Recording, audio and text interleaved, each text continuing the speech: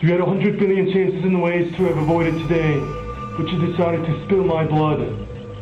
You forced me into a corner and gave me only one option. Do you know what it feels like to dig your own grave? Do you know what it feels like to have your throat slashed from ear to ear? Do you know what it feels like to be torched alive? Do you know what it feels like to be humiliated and be impaled upon on a cross and left to bleed to death for your amusement? You have never felt a single ounce of pain your whole life. Did you want to inject as much misery in our lives as you can, just because you can? You had everything you wanted. Your Mercedes wasn't enough, you brats. Your golden necklaces weren't enough, you snobs. Your trust fund wasn't enough. Your vodka and cognac weren't enough. All your debaucheries weren't enough. Those weren't enough to fulfill your hedonistic needs.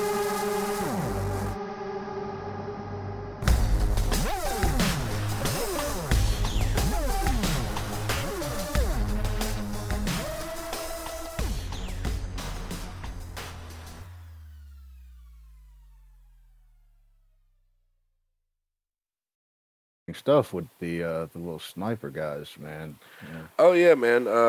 Old Lee Boyd Malvo and John Muhammad. Williams Muhammad. Yeah, it was something else. John Williams was his original name, but he's converted to Islam and changed it to Muhammad. That was it. Like they all do.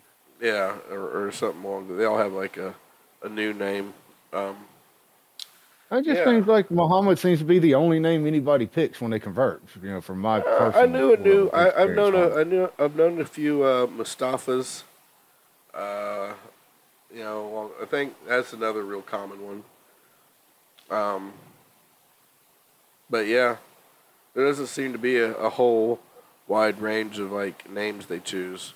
But then again, it's kind of like it's not too much different than having 1,000 people named David or Luke or John. You don't see Solomon too often. It'd kind of be like you have everybody in one area named Carpenter. Yeah.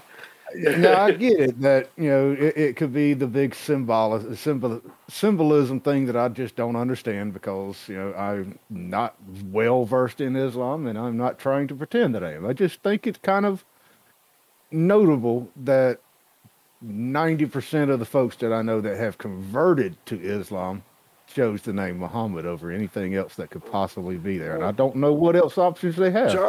John didn't just join Islam. He joined like a very radical racist wing of Islam called the Nation of Islam. They're the ones that killed Malcolm X. Yeah. He wasn't Islam enough. Now he Malcolm X started off with the Nation of Islam.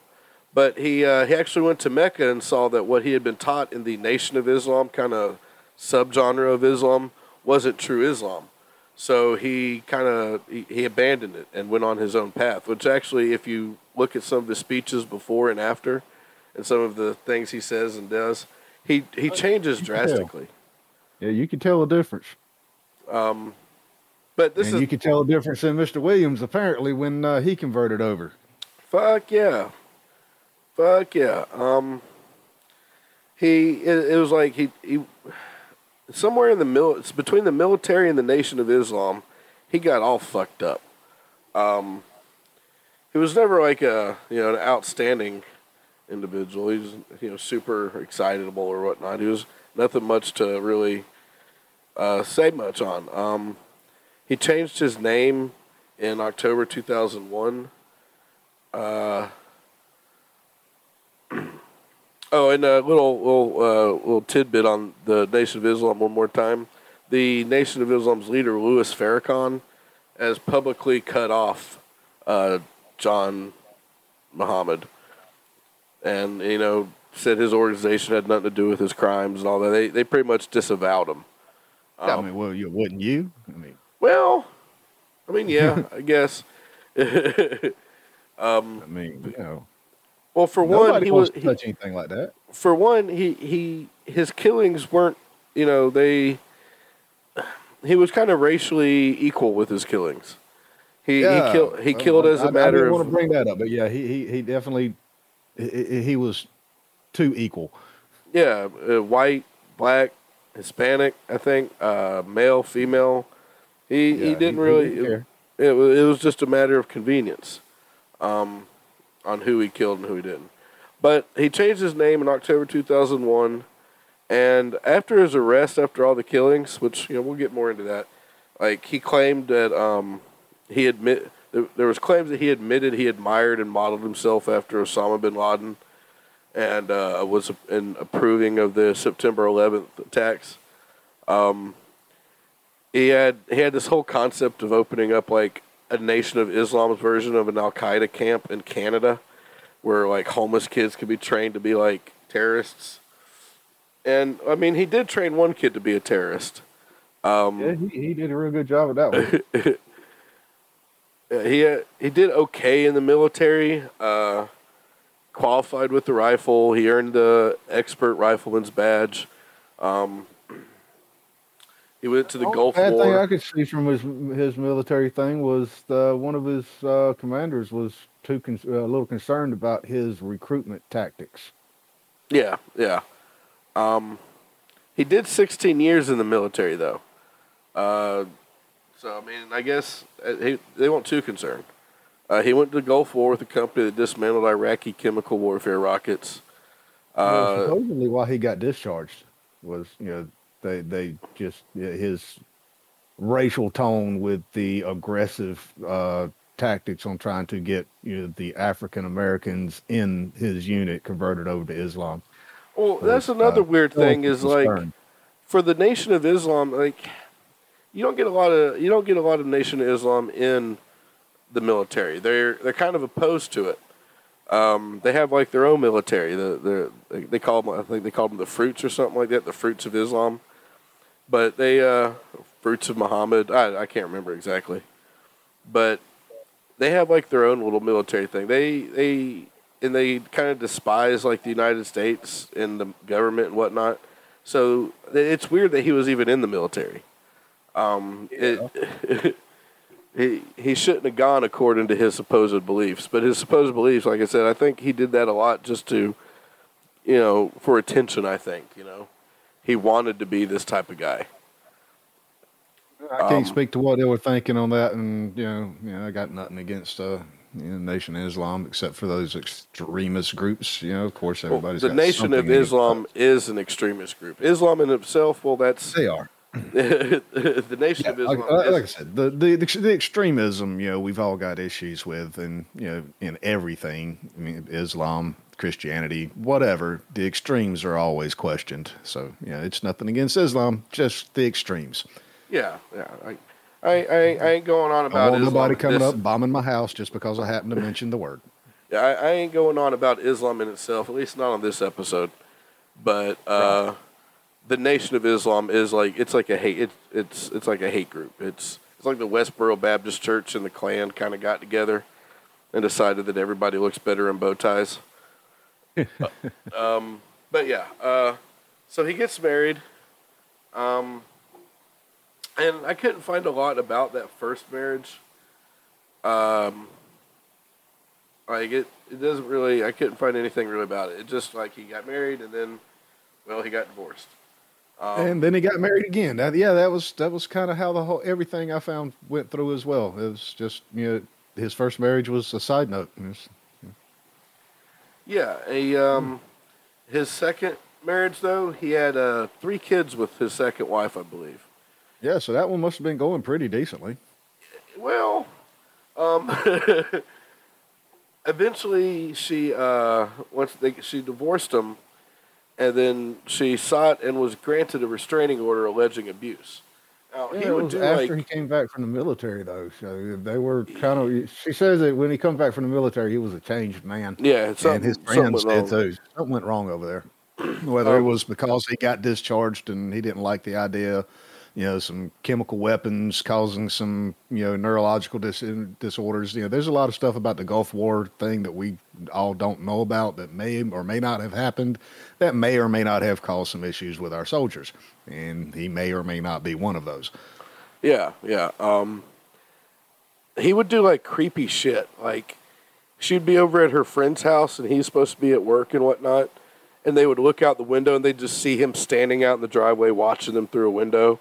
Like, he would do weird, creepy, like, controlling-ass shit throughout their marriage. So finally, when they got divorced, she got a restraining order. He was arrested on federal charges of violating the restraining order with a weapon. Like, under federal law, those with restraining orders are prohibited from purchasing or possessing guns. She eventually got custody of all 3 of the children, and he decided basically he was going to take them. He had like visitation rights, and he had come to pick them up or whatever, and like as she's sitting there waiting for her kids to come back, and he doesn't show up and he doesn't call, and like no, he was on a plane, bro. He was already on a plane to Antigua. Where he, but he goes to Antigua and he meets up with Lee Boyd Malvo. Now, Malvo's kind of a sad story of himself. His mom was a piece of shit. She like had him and then she left, and like she would come back to pay the rent or to pack up everything because she didn't pay the rent, or to put food in the house, and then she would just leave again. He would get left with other families all the time. And only when people would talk about wanting to adopt Malvo would she be like, "No, I want my son," and then immediately lose interest in him again. She was kind of a piece of shit. Right? So John was making money in Antigua selling like fake passports, fake documents, and for $3,000, she wanted to come and get. She wanted to get one. Yeah, and this is how they met. Exactly. She wanted to come to the United States so bad that she's freaking willing to leave her son behind, and hey, you take care of him for a little bit. Yeah. And so this kid found a father figure that he never really had in Mr. Muhammad here, and it seemed like this was a match made to happen. Well, sure. She got the papers and left Antigua for Florida using those false papers. She left her son with Muhammad, and was like, "Oh yeah, y'all can come get me later." Well, in the meantime, Malvo gets converted, and Muhammad kind of cuts him off from his mother. Yep, and starts to get in with a little bit of a training, raising him in the ways that he decides, and has him start playing some interesting video games. And this might be one of those times when you can actually say video games was a big cause, because he had him playing these, shoot 'em up video games to get him used to shooting at targets and to desensitize him for actually putting a bullet into a person. Yeah, and he also made him watch The Matrix like over 100 times. Yeah. So this kid who like 14 or 15, was coming up with, I think it was 15, was learning more about weapons than any 15-year-old really should know. Yeah, I think, look, and watching a movie over 100 times, look, so a movie that's been probably been my favorite movie since childhood is Predator, right? The original Predator with Arnold Schwarzenegger and whatnot.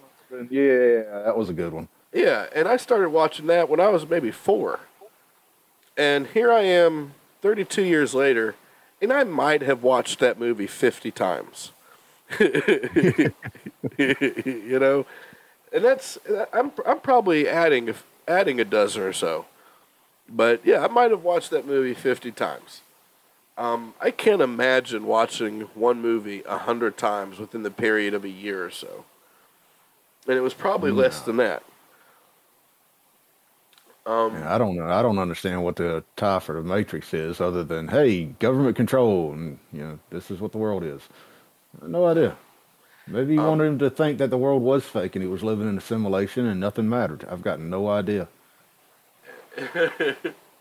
Well, so eventually they find out, his ex-wife finds out where her kids are, and she gets her kids. And Muhammad basically tells her, like, "You have made yourself an enemy to me. I swear, I vow revenge." Basically saying, I'm going to kill you.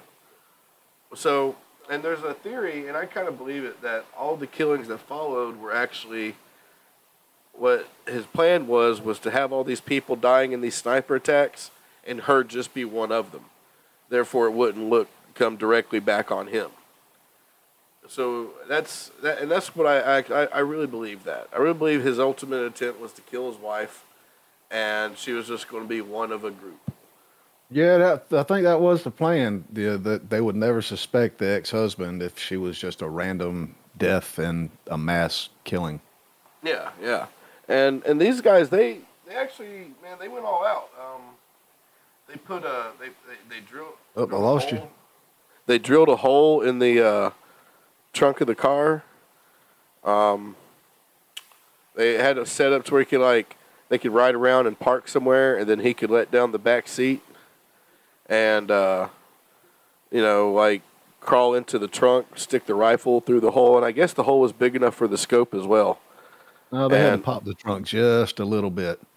Well, they had a slot cut in just above the lock. Okay, right above the license plate. They had a little slot for the rifle to set in for its basically a mount, a brace, and they popped that trunk just a little enough for the scope to be able to get its line of sight, and they'd fire off the shot and close the trunk and drive away.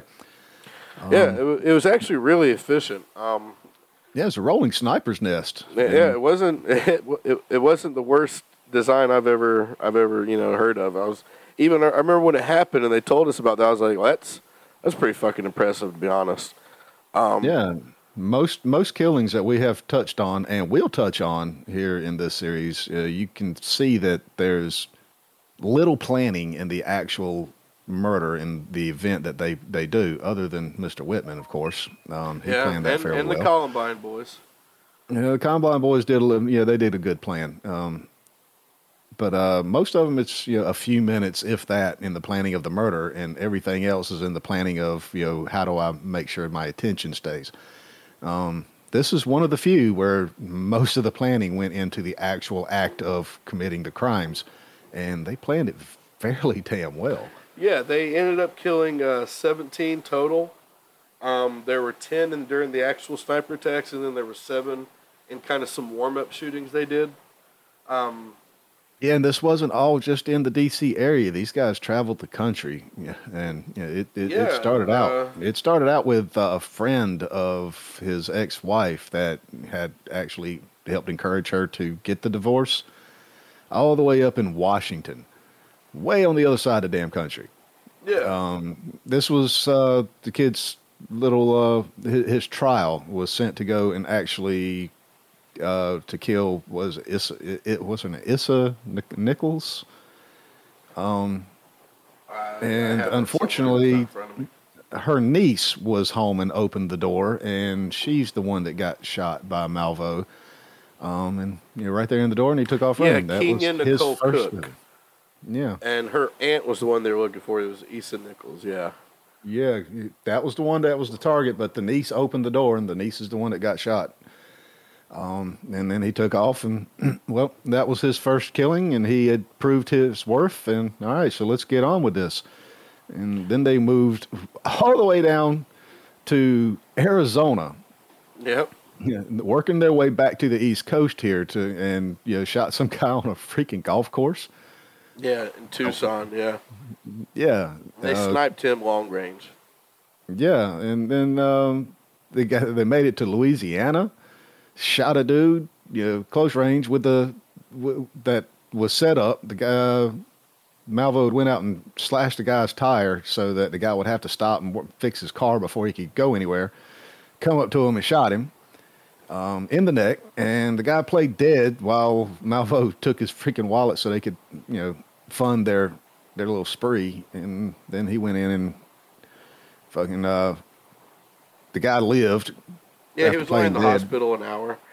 Yeah, got sewed up, and then made the report that somebody had shot him, and nobody knew who it was at the time. And the interesting thing is that after this kid's been sitting in jail for a little bit, he actually sent a letter of apology to this guy. But we'll get to that here in a little bit. Yeah. Then they went to Maryland, and this is where it really started to kick off. shot a dude while he was locking up his restaurant. Paul LaRufa took his laptop. This guy survived, but he was shot 6 times. But they stole his laptop and his money. Then they went over to some liquor store in Silver Springs, shot him in the back. They're supposed to stole some money from his guys. Well, they were trying to fund and make enough money to be able to do this stuff. So they had the bankroll. And actually, Malvo was like a pretty good shoplifter. He actually kind of made a living on it for a little while. And there was a couple places that they found his prints for later and tied it to it that he has actually been going around. And he actually got arrested once and was charged for being an illegal migrant. He shoplifted a rifle. Stole the rifle that he was getting into this with. These guys, they were petty criminals up to this point, but it was all leading to something. They had a plan, and this was part of it, apparently. Yeah. It was kind of like a fundraiser for it. It went to Alabama, Georgia. Yeah, and none of these connections were made until afterwards. And there still may be some out there. Shooting.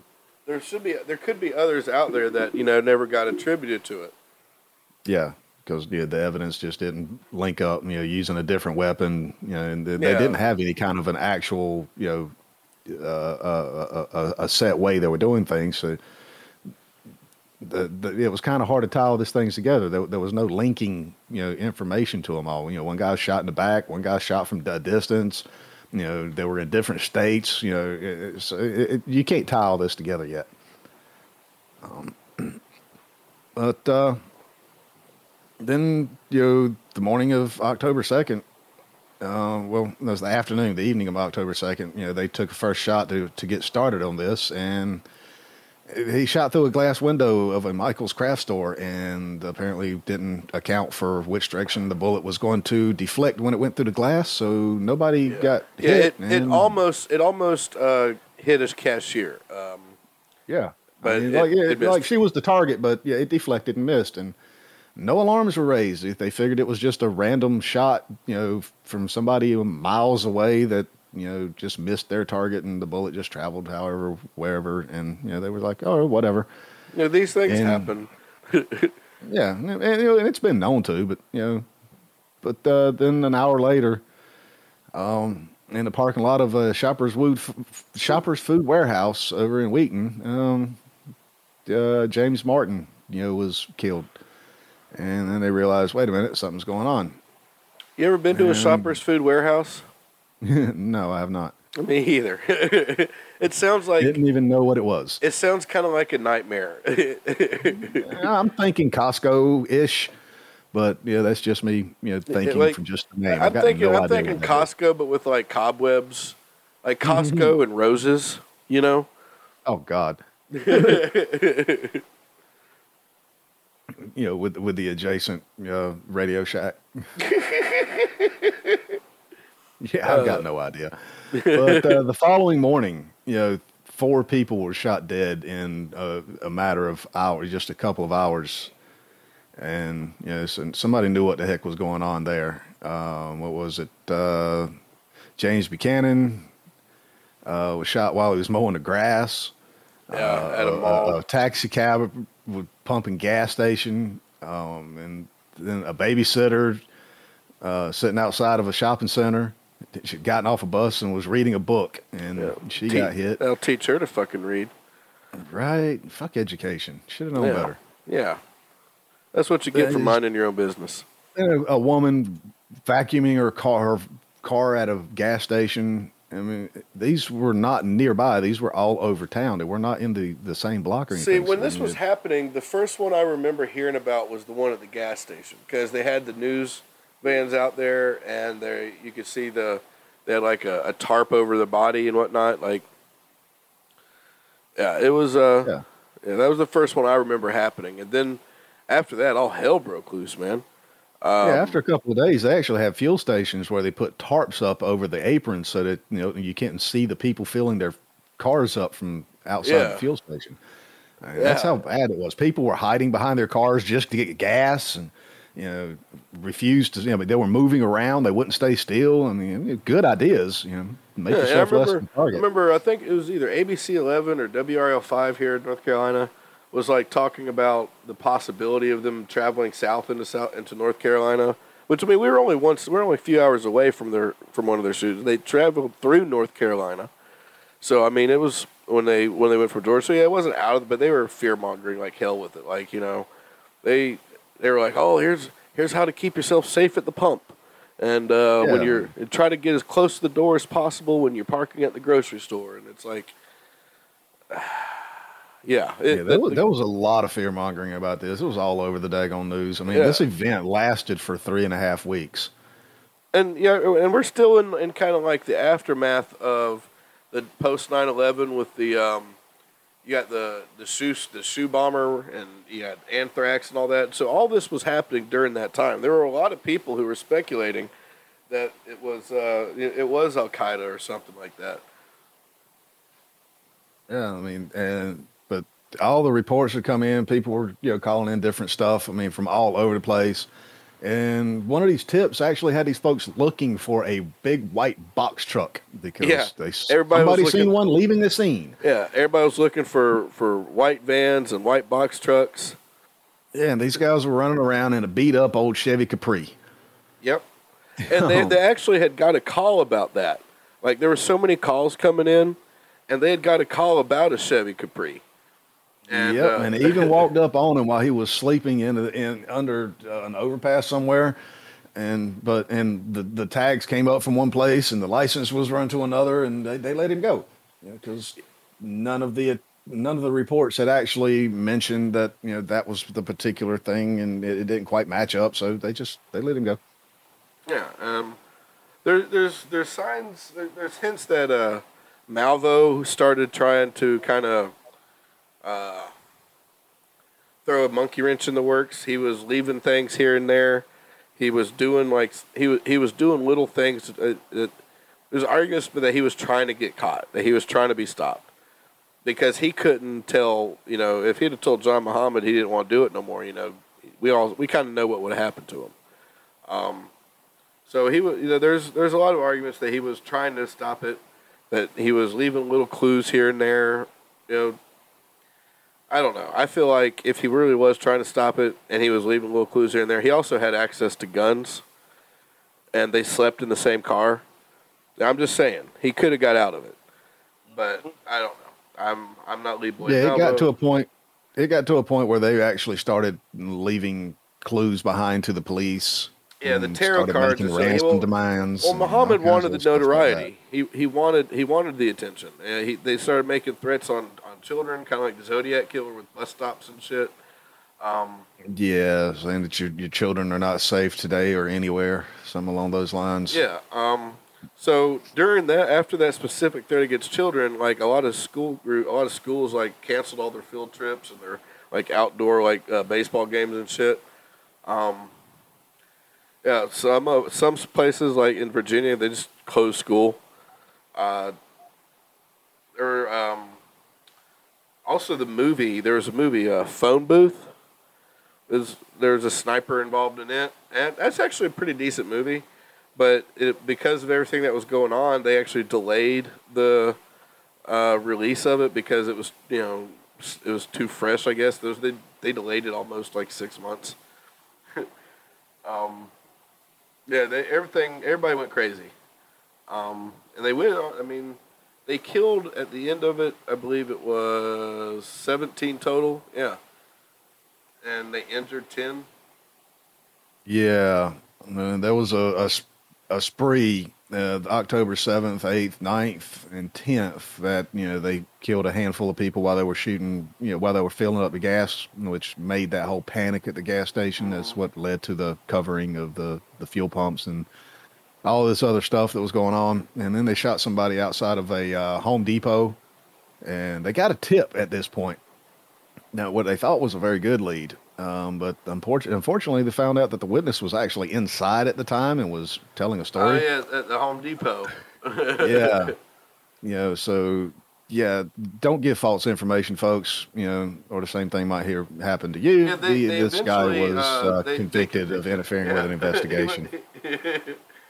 Yeah, they took a break at this point too. They kind of chilled out for like 5 days, and then Yep, they did. on October 19th at 8, they shot Jeffrey Hopper at a parking lot near a steakhouse. Poor guy, just trying to get a decent steak. I bet his steak was probably overcooked too. That'd be my luck. You know, I go into a place and order an overpriced steak. I want it medium rare, and it comes out like medium well. Yeah, that's what would happen. And then I'd go out and fucking get shot. On this is the one where they actually found the letter that was actually 4-page demanding the letter. ransom and all that crap that was in the woods in the direction where they fired this shot. This is Yep. at the point where they actually started getting out of the car and, you know, setting up a position for the spotter and then the sniper and stuff. So they changed their MO a little bit. Yeah, they're starting to get a little bit ballsy with it, because they've gotten away with so many up to this point, right? Yeah, they had, and then all these bad tips led to a couple of men getting arrested with a white van. they got the dirty finger. Yeah, they did. This only hurt for a little while. I promise I'll only put 2 fingers in. Yeah, they administered cavity searches to both of them and were remanded into federal custody. Yeah, and unfortunately, and then they got deported. Illegal hinders. They got deported. Yeah. So yeah, thanks guys. These guys didn't have jack shit to do with it, and then now they get deported out of making their living. Yeah. What if it was actually them? And after they deported him, they realized, oh fuck, well we got to do something. Somebody's got to take the hit.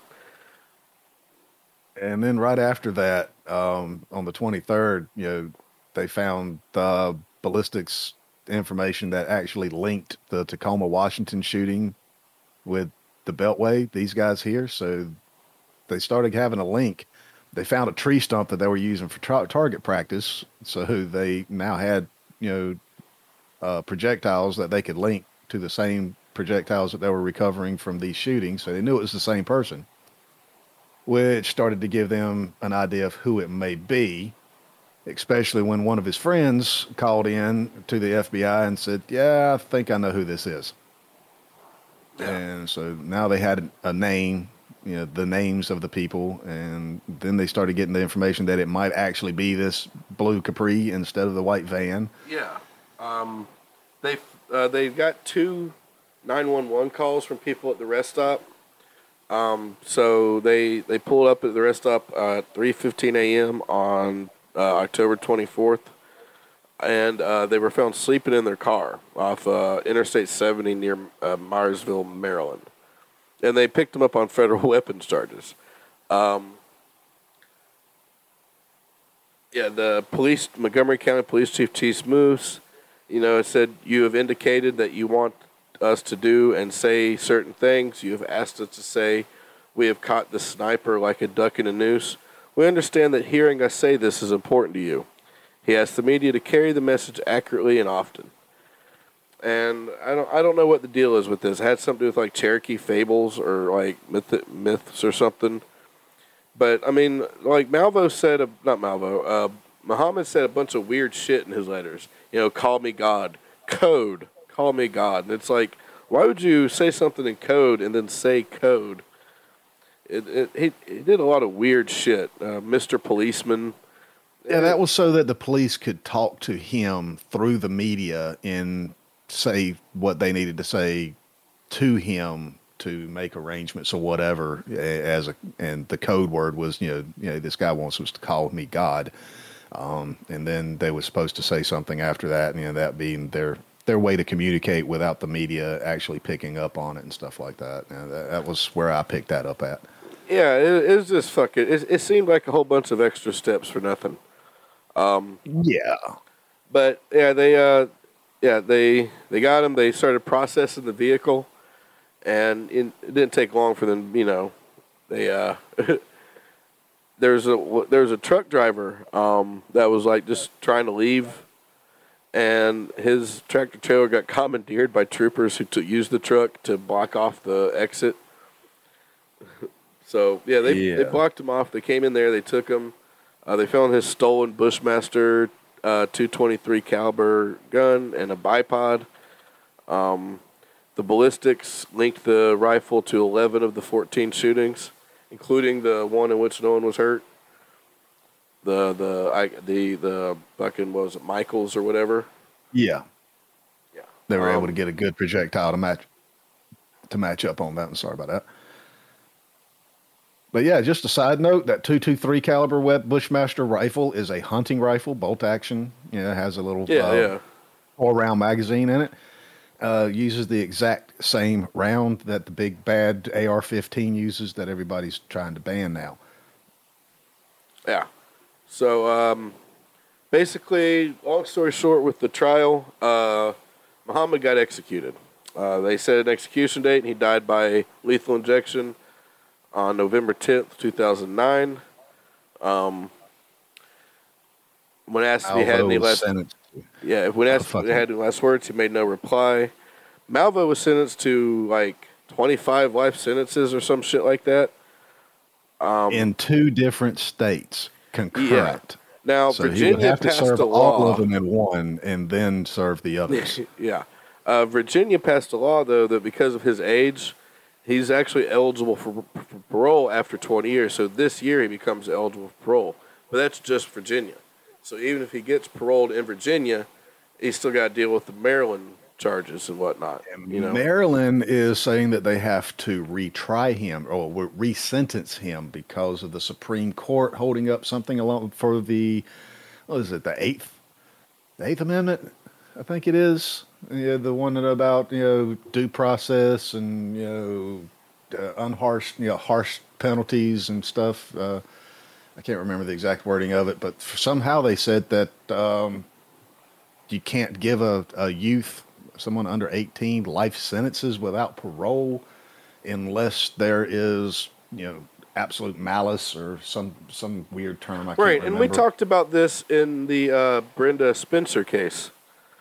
Yeah. Like there's someone who's that young, really, I mean, can, like I said, at some point he had guns, he could have ended it at any time. On the other hand, he was still a child, and he, like I said, he could have stopped at any time, but he was also being kind of controlled by Muhammad. I think it's a little bit of both on it, because I do think that he maybe deserves a little bit of like leniency on that, but there are a lot of people that lost their lives at his hand. Yeah, very much so, and it was all cold-blooded and and thought about and executed in a precise way. This wasn't just, hey kid, come over here and this is going to be fun. Lee Malvo was made into a weapon by John Muhammad. Yeah. Now, like I said, while Malvo was the one actually pulling the trigger and sighting the gun, it was all Muhammad, that was doing it. Yep. But like I said, he I don't know if he should do the rest of his life locked up. I don't know. He could also, he does display some like psychopathic tendencies. But how would you? In his own words, he now looks back and sees himself as a monster. From his own words, from the last interview that I saw while he was, in jail, he shows remorse, and he knows that his actions were monstrous, and he sees himself as a monster at this time. So I'm not sure if he's quite ready to come out. But, deserving of some type of, help in the mental area, give him some counseling and some therapy sessions, maybe some medications. We might be able to get this kid some sort of life in his adulthood. But I would probably say that if anything comes out of it, it would be monitored life outside. Like, he's got to, he'd be having to wear the bracelet and all that good stuff. I mean, I don't know if you would ever trust somebody that's done this to walk around free in the world. Yeah, it'd be kind of that'd be a hard call. Yeah, this wasn't just one murder or something like that, or let's just go in and shoot up a place. This was weeks long. I mean, weeks long issues all across the country, multiple incidents. He had plenty of time to think about it and come to conclusion that it's the wrong idea and to get away. He wasn't held against his will. So you got to take all of that stuff into account. I just don't know what to think about it myself.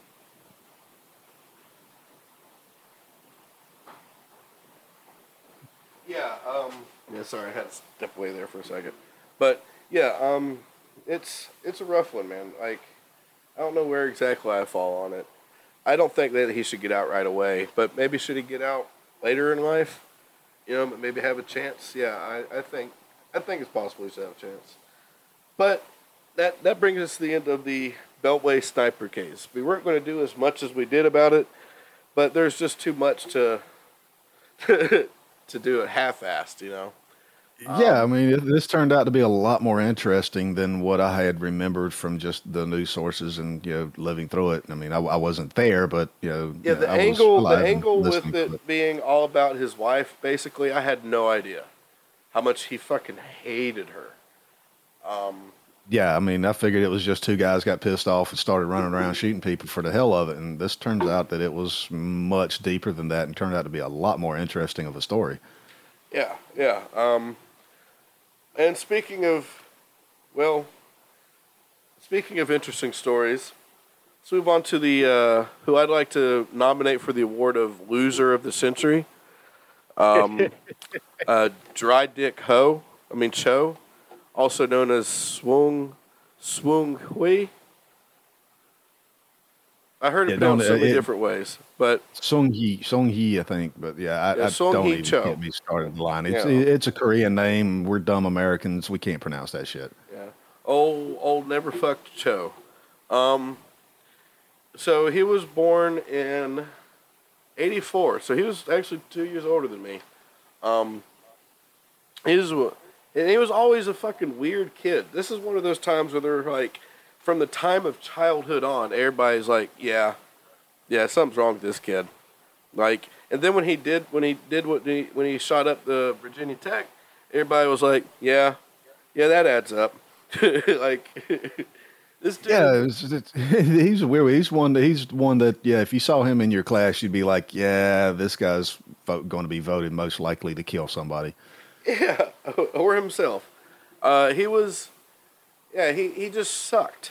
The kid run around in school, in college, not just, in high school and college, with a supermodel girlfriend that lived in space named Jelly. Imaginary girlfriend. And he was open about it, at least once he got drunk. Yeah. He would go to, he would go to, like, one of his friends or whatever, or people that were trying to be his friend. They took him, like, this house party or something. And he just sits on the floor, pulls out a knife, and starts stabbing the carpet. Yeah, want to see something cool? Well, he didn't even say anything. That was his only communication. Now, he was diagnosed as a child, I think, with selective mutism and, like, a severe anxiety disorder. Like, when he was a kid... that's the problem. He was not diagnosed as a child. He wasn't diagnosed with selective mutism until he was almost a teenager. Yeah, in middle school. You're still a child. Okay, not early childhood, but, he was still a kid. But, yeah, he was diagnosed with... his parents tried to pray all his problems away. That's a big part of the problem right there. Look, listeners, if you have kids and they're exhibiting mental problems, Jesus is not the goddamn answer, all right? Get help. Because they tried to solve so many of his problems through getting him involved. Oh, he's having problems associating with people. Let's take him to church.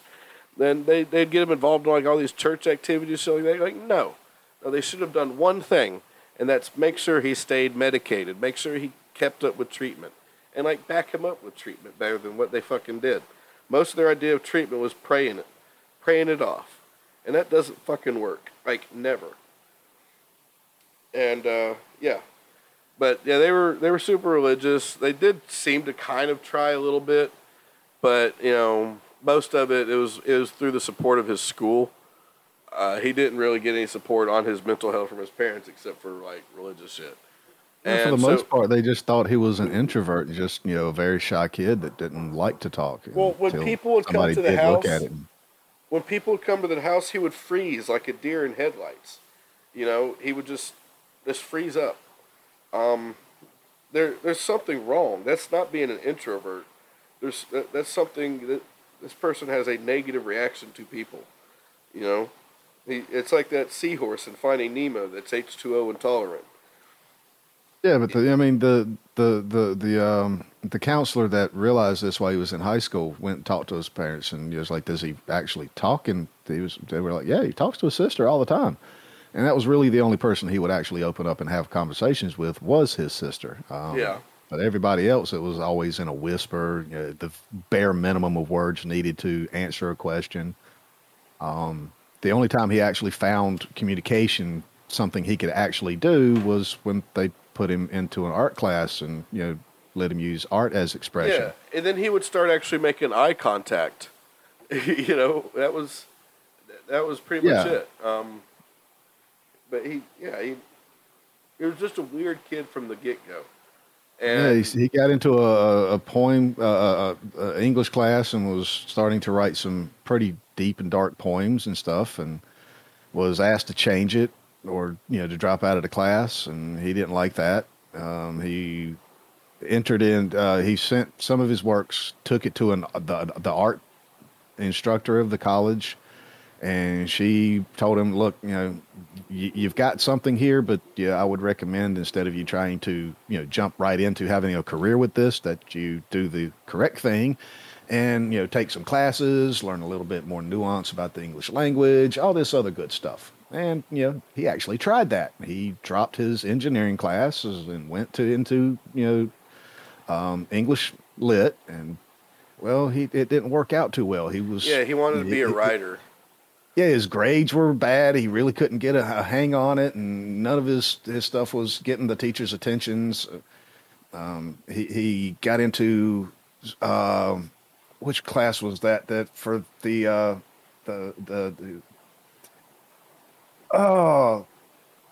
he went for into the arts and got with some the theatrical group. I can't remember what the heck that's called in school anymore. It's been too long, but they were writing plays and other stuff like that. And his plays that he come up with were freaking dark and evil, man. Like, so and they also weren't very good.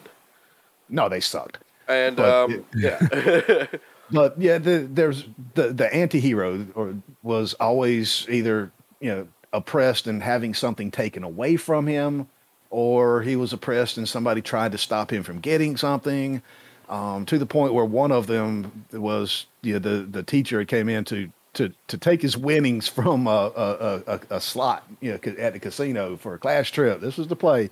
They went to a class trip to a casino. The students won, and then the teacher comes over there and says, "No, these freaking kids, they pushed me away when I won," and all that good stuff. So they got in a fight, and then ended with the teacher killing the kid. That was the play, not actual events. That was the kind of mindset this guy had. Yeah, and he was already like, and when he wasn't writing violent and obscene poetry, he was like taking like upskirt photographs of girls under their desk with a cell phone and shit. Anytime he tried to like come on to a girl, he did like weird shit. He walked into this one girl's like dorm room or whatnot, just kind of out of nowhere, and like said, "Hi, I'm question mark." And it was like, so she ended up calling the cops, and then another girl he went to go see, he tried to like, he was talking to her online or something like that.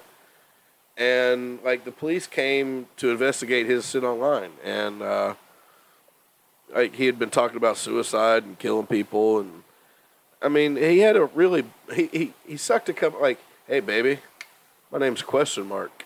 You want to go back to my place? I don't know, talk about suicide." Like the developing new personalities to fragment himself into his different ideals is definitely a sign of some mental instability there. When you have to rename yourself so that you can act a certain way, And this is, something that I had to deal with myself back when I got out of jail, for being a stupid kid myself. So I understand this, and I know this to be. I understand being that awkward. I mean, I'm still kind of socially awkward. Now, I understand the point of introducing yourself as a completely different person because you're not in the frame to be the person you should be. Right, I understand that as well. But he would do weird shit. He'd go over to he went to this one girl's room, went to her door and wrote a line from Romeo and Juliet. And yeah, I mean, it was campus police kind of warned him away from doing any contact pretty much with this girl. He sent an email message to her later on saying, "Well, I might as well kill myself now." And they ended up getting in touch with Cho's father. Cho's father and this guy was named Coach and Coke. I don't know, but they both contacted the authorities, and they came to the dorm and took him to New River Valley Community Services Board. Basically like a mental health place in Blacksburg. Sheriff Carleon St. Albans.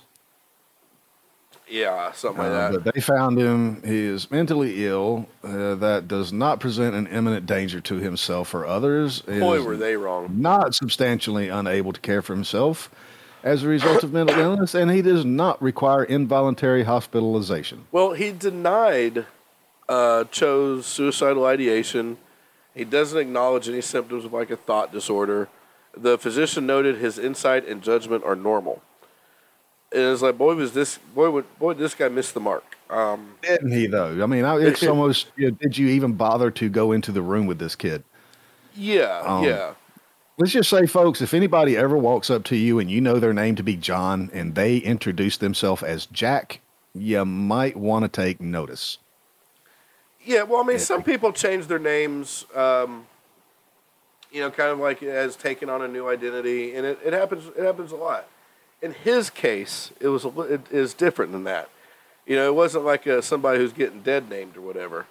I ain't saying that that person is automatically a danger. I'm just saying pay attention because you might just be dealing with a psychopath. His was a little bit different with his flat affect, and he was always wearing hats and sunglasses to try and hide and blend in. But since he was the only guy in class with hat and sunglasses, yeah, this is his way of saying there's something about me that I'm not letting you know, and you can't find it. That is your basic person's way of hiding their true intent from everybody else. I get some folks are just weird and they dress strange, but when everybody else is running around in normal clothing and you see this guy coming up and he's got a hoodie and a ball cap and dark glasses and he keeps looking at the floor and don't make eye contact and he's all closed up, his arms are close together, that's the guy you want to be looking out for. Yeah, in 2006, his mother was becoming increasingly concerned about his classwork and his asocial behavior. And so she sought help for him from various churches in Northern Virginia. According to Dong Lee, he minister of a Presbyterian church in Washington, Woodbridge, his mother had come to him to that church to seek help for Cho. She added, the minister, Lee, added that his problem needed to be solved by spiritual power because we were helping several people like him. They were helping nobody like him. They can't help people like him. Members of Lee's church even told Cho's mother they had demonic power and needed deliverance. But before the church could meet with the family, however, Cho returned to school to start his senior year at Virginia Tech. And me personally, I think that he should have, the church should have got on that a little bit quicker because we all know that the solution would have been laying hands on him and praying, and then he'd have been fine. None of these people in Virginia Tech would have died. Yeah, they would have cast out that demon, and demons are in my understanding of demonology and possessions, they usually say things and talk, but he had a demon that didn't. He his demon was just a deaf mute, like Helen Keller. Yeah, when he finally did open up and, onto these videos that he wound up mailing to the news service, the Yeah, day a of. multimedia manifesto. Jesus Christ. Yeah, he finally opened his mouth after, so many years of being quiet, and the only thing that come out was a bunch of dribble. This guy was a freaking idiot. I mean, nothing he said made any kind of fucking sense in any regards to anything of his life. Do you know what it feels like to be burned? Do you know what it feels like to have everything taken? What the hell was taken from this kid? Who the hell set him on fire? This kid doesn't know jack shit about that, but he's, spitting it out like it's part of his life. Oh, the happiness I could have had mingling among you hedonists, being counted as one of you, only if you didn't fuck the living shit out of me. You could have been great. I could have been great. Ask yourself what you did to me to have made me clean the slate. Yeah. Only if you could be the victim of your reprehensible and wicked crimes, you Christian Nazis, you would have brute restrained your animal urges to fuck me. You could be home right now eating your fucking caviar and your fucking cognac. Because when I eat cognac, I prefer to have caviar, Had you not grievously raped my soul, all the shit you've given me, right back at you with hollow points. Don't you wish you'd finished me off when you had the chance? Don't you wish you'd killed me? You had a billion chances and ways to have avoided today, but you decided to spill my blood, which that's not true. You forced me into a corner and gave me only one option. The decision was yours. Now you have blood on your hands that will never wash off, you apostles of sin. So, on one hand, he's complaining that he wasn't counted as one of these hedonists. And then he calls them apostles of sin. Like, and nobody tried to kill him. I don't understand. I even looked like, hold on, maybe there's something I missed. I went and looked back over his whole thing, and no, there was not one time when somebody was trying to kill him, nor somebody had the chance to finish him off. No, it's the fact that everybody that was in any of these interviews was always like they were trying to befriend him in every way possible, to include him in the going-ons around campus, and he was just, I guess being so many years of being, unable to communicate led to this particular situation to where he didn't know how to communicate when the time came where people were actually trying to include him instead of shunning him off like you're the weird kid, we're just not going to talk to you. He got into a spot where people were actually trying to, and you don't know how to act like that, I guess, when the rest of your life has been completely shut off. Yeah. And the doctor completely missing the mark about his problem is the only who might even come close to having anything about his diatribe about somebody shutting him off and leaving him out, and that doctor did said, yeah, there ain't no problem, screw you, get back out there. But other than that, what the hell was his problem? Yeah, I mean, he was just a loser. Pretty damn much. I mean, yeah, he had an issue that wasn't seen, and he had to grow up with it, which caused some problems. But, okay, you're not the best at communicating. Where do we go from that to, I want to kill everybody? Well, that's a hell of a leap. Yeah, and when I sat here and read his whole fucking, all the text of the manifesto this morning, and it's just like this weird diatribe where he like compares himself to Jesus and Moses. I die like Jesus Christ, but then he refers to Christians as Nazis. And it's he doesn't really have. I think what we come down to is he didn't have a reason. He just wanted to do it. It seems like he felt like this is the only way I'll ever be anything. I'll ever be anybody. The only way anybody will ever know me. And there's things he says further on in his, he was kind of hoping that it would give him a following of sorts. To you sadistic snobs, I may be nothing but a piece of dog shit. You have vandalized my heart, raped my soul, and torched my conscience again and again. You thought it was one pathetic void life that you were extinguishing. Thanks to you, I die, like Jesus Christ, to inspire generations of weak and defenseless people, my brothers, sisters, and children, that you fuck. Like Moses, I spread the sea and lead my people, the weak, defenseless, and innocent children of all ages that you fucked and will always try to fuck to eternal freedom. Thanks to you sinners, you spillers of blood, I set the example of the century for my children to follow. That to me that little quote right there is probably the closest we come to like an actual motive. Yeah, that's that. So on February 9th of 2007, he bought his first handgun. He bought it legally. He was able to pass all the background checks, even though he has like a history of mental illness and what have you. He was able to complete both all his handgun things. He bought a bunch of hollow point bullets, which resulted in more tissue damage than the full metal jacket bullets. Then he sent off his manifesto to NBC with he had a photograph of the bullets that he used with the caption, "All the shit you've given me, right back at you with hollow points." Mm-hmm. He wrote a note in his room which he criticized rich kids and their debauchery and deceitful charlatans. He continued by saying, "You caused me to do this." Early on, the news was like, "Oh, this is all because of this one girl and that she rejected him." But there's really no evidence. No, this definitely goes on for this was years in the making. Yeah, this kid was pretty much born to do this, and literally nothing else. So at 7:15 on April 16th, 2007, he killed the girl Emily, the first, and the one that. Well, he did a trial run a few days before. Well, he called in some bomb threats to some of the halls and went around and he chained the doors and just watched the reaction. He postponed the attack several times.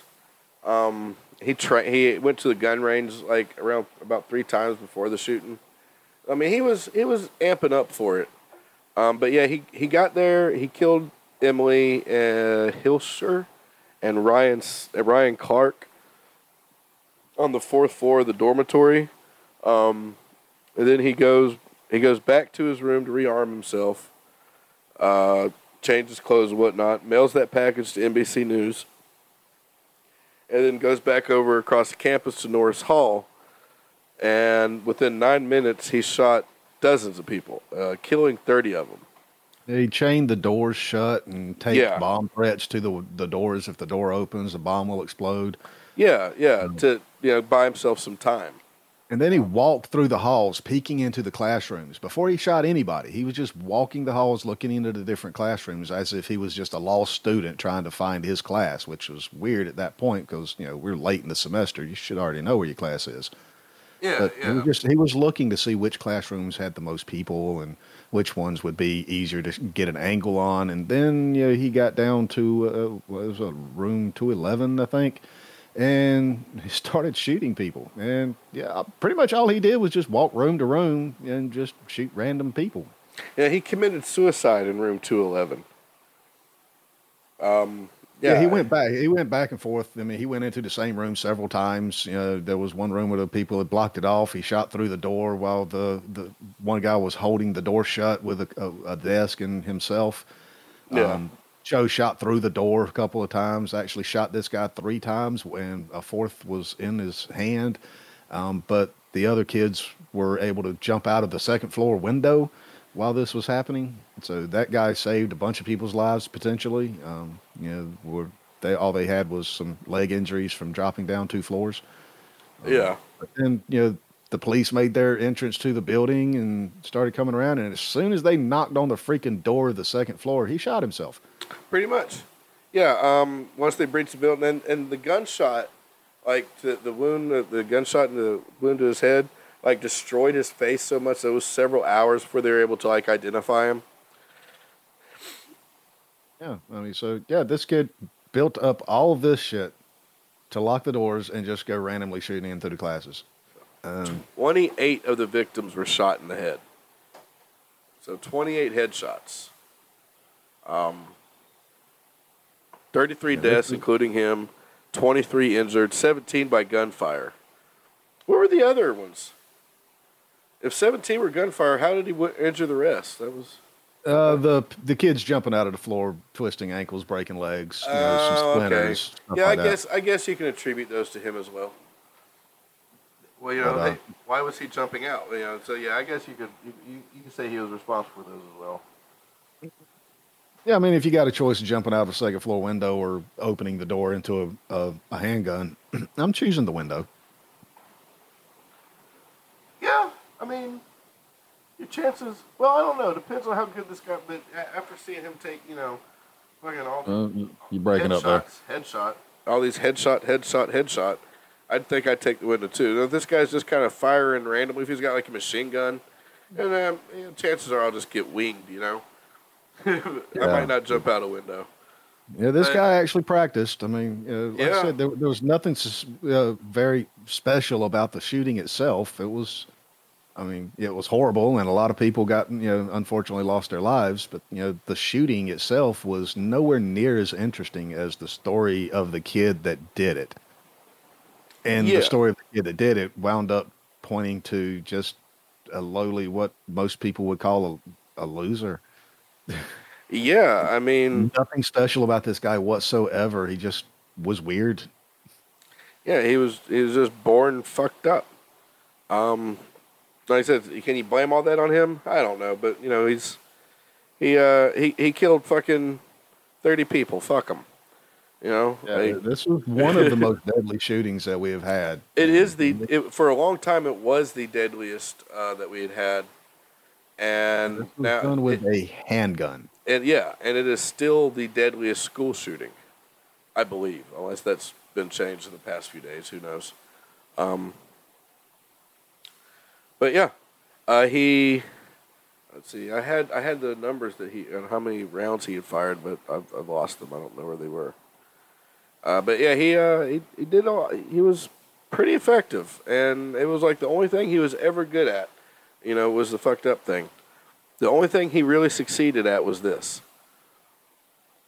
And I mean, like, now an interesting thing, because this is all going to be leading up. All these stories are leading up to a larger conversation, and one point that needs to be made in this is that current events right now are talking about limiting, magazine capacities and stuff like that, so that shootings like this can't happen. Well, that would be irrelevant in this case. Yeah, that's kind of the point I want to make here, is that they want to limit it to a 10-round magazine capacity for handguns. Well, this kid used 5 10-round magazines.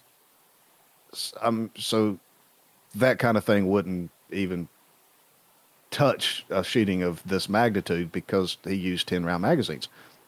It's too easy to change a magazine, so limiting what you can carry in a magazine isn't going to change anything, because it takes 2 seconds to change a magazine.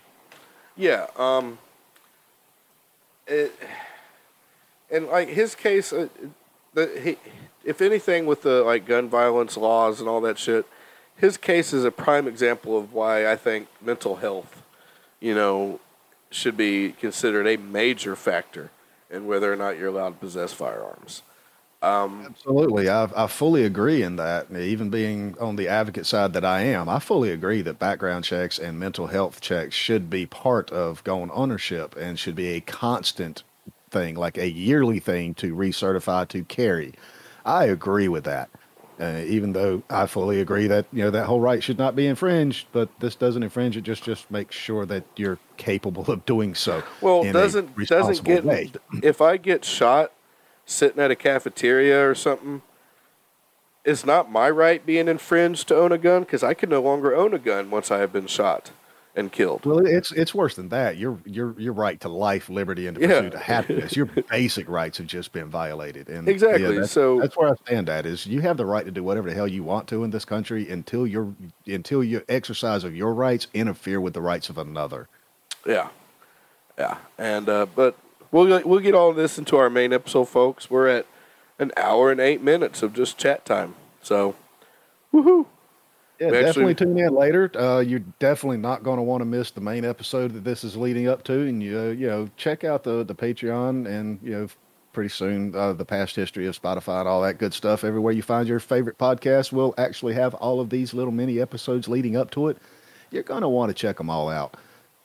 Oh yeah. These will actually. I'll make sure these will all be released before we ever get to that episode. I really don't know how many of these we're going to go through because we still got to get through. A lot. Unfortunately, there's a lot to cover in this. Yeah, and we have skipped a lot.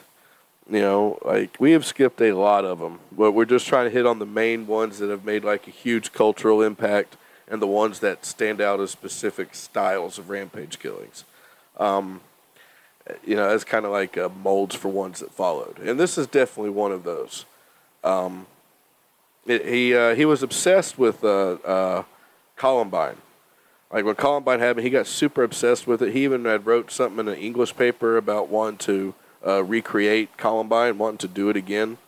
He excelled at that. He actually surpassed them by far with one just by himself. It was Eric. It was his name, wasn't it? Which one? There's Eric and Dylan.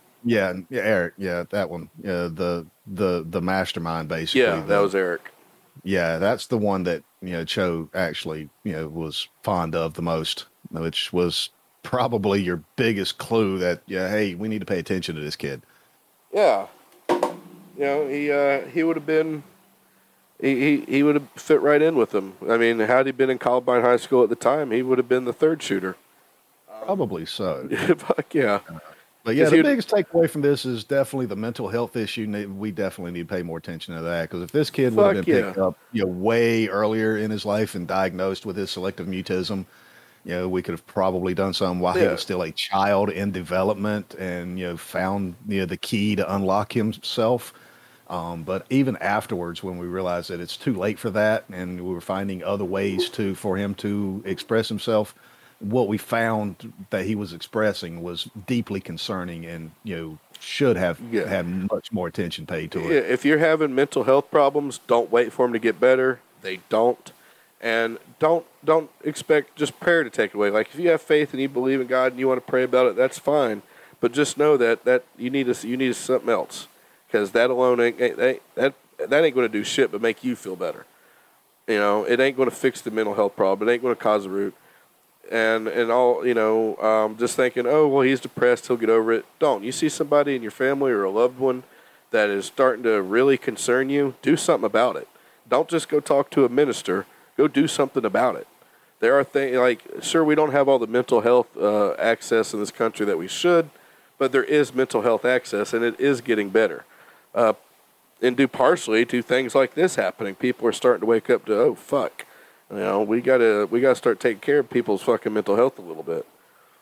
Yeah, this is the first one that we actually touched on that really focuses on that mental health being the main issue. Now, the Columbine kids, they did have some flags that should have been paid attention to a little bit more, but they hid it so well that it was really difficult to find out until afterwards.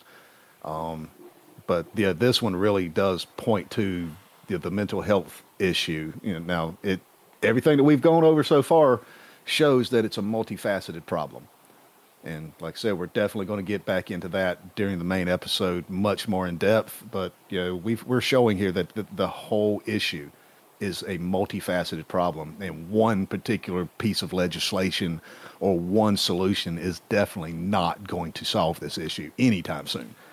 Yeah, and with that positive note, like I said, you can find us on Spotify, Patreon, Acast.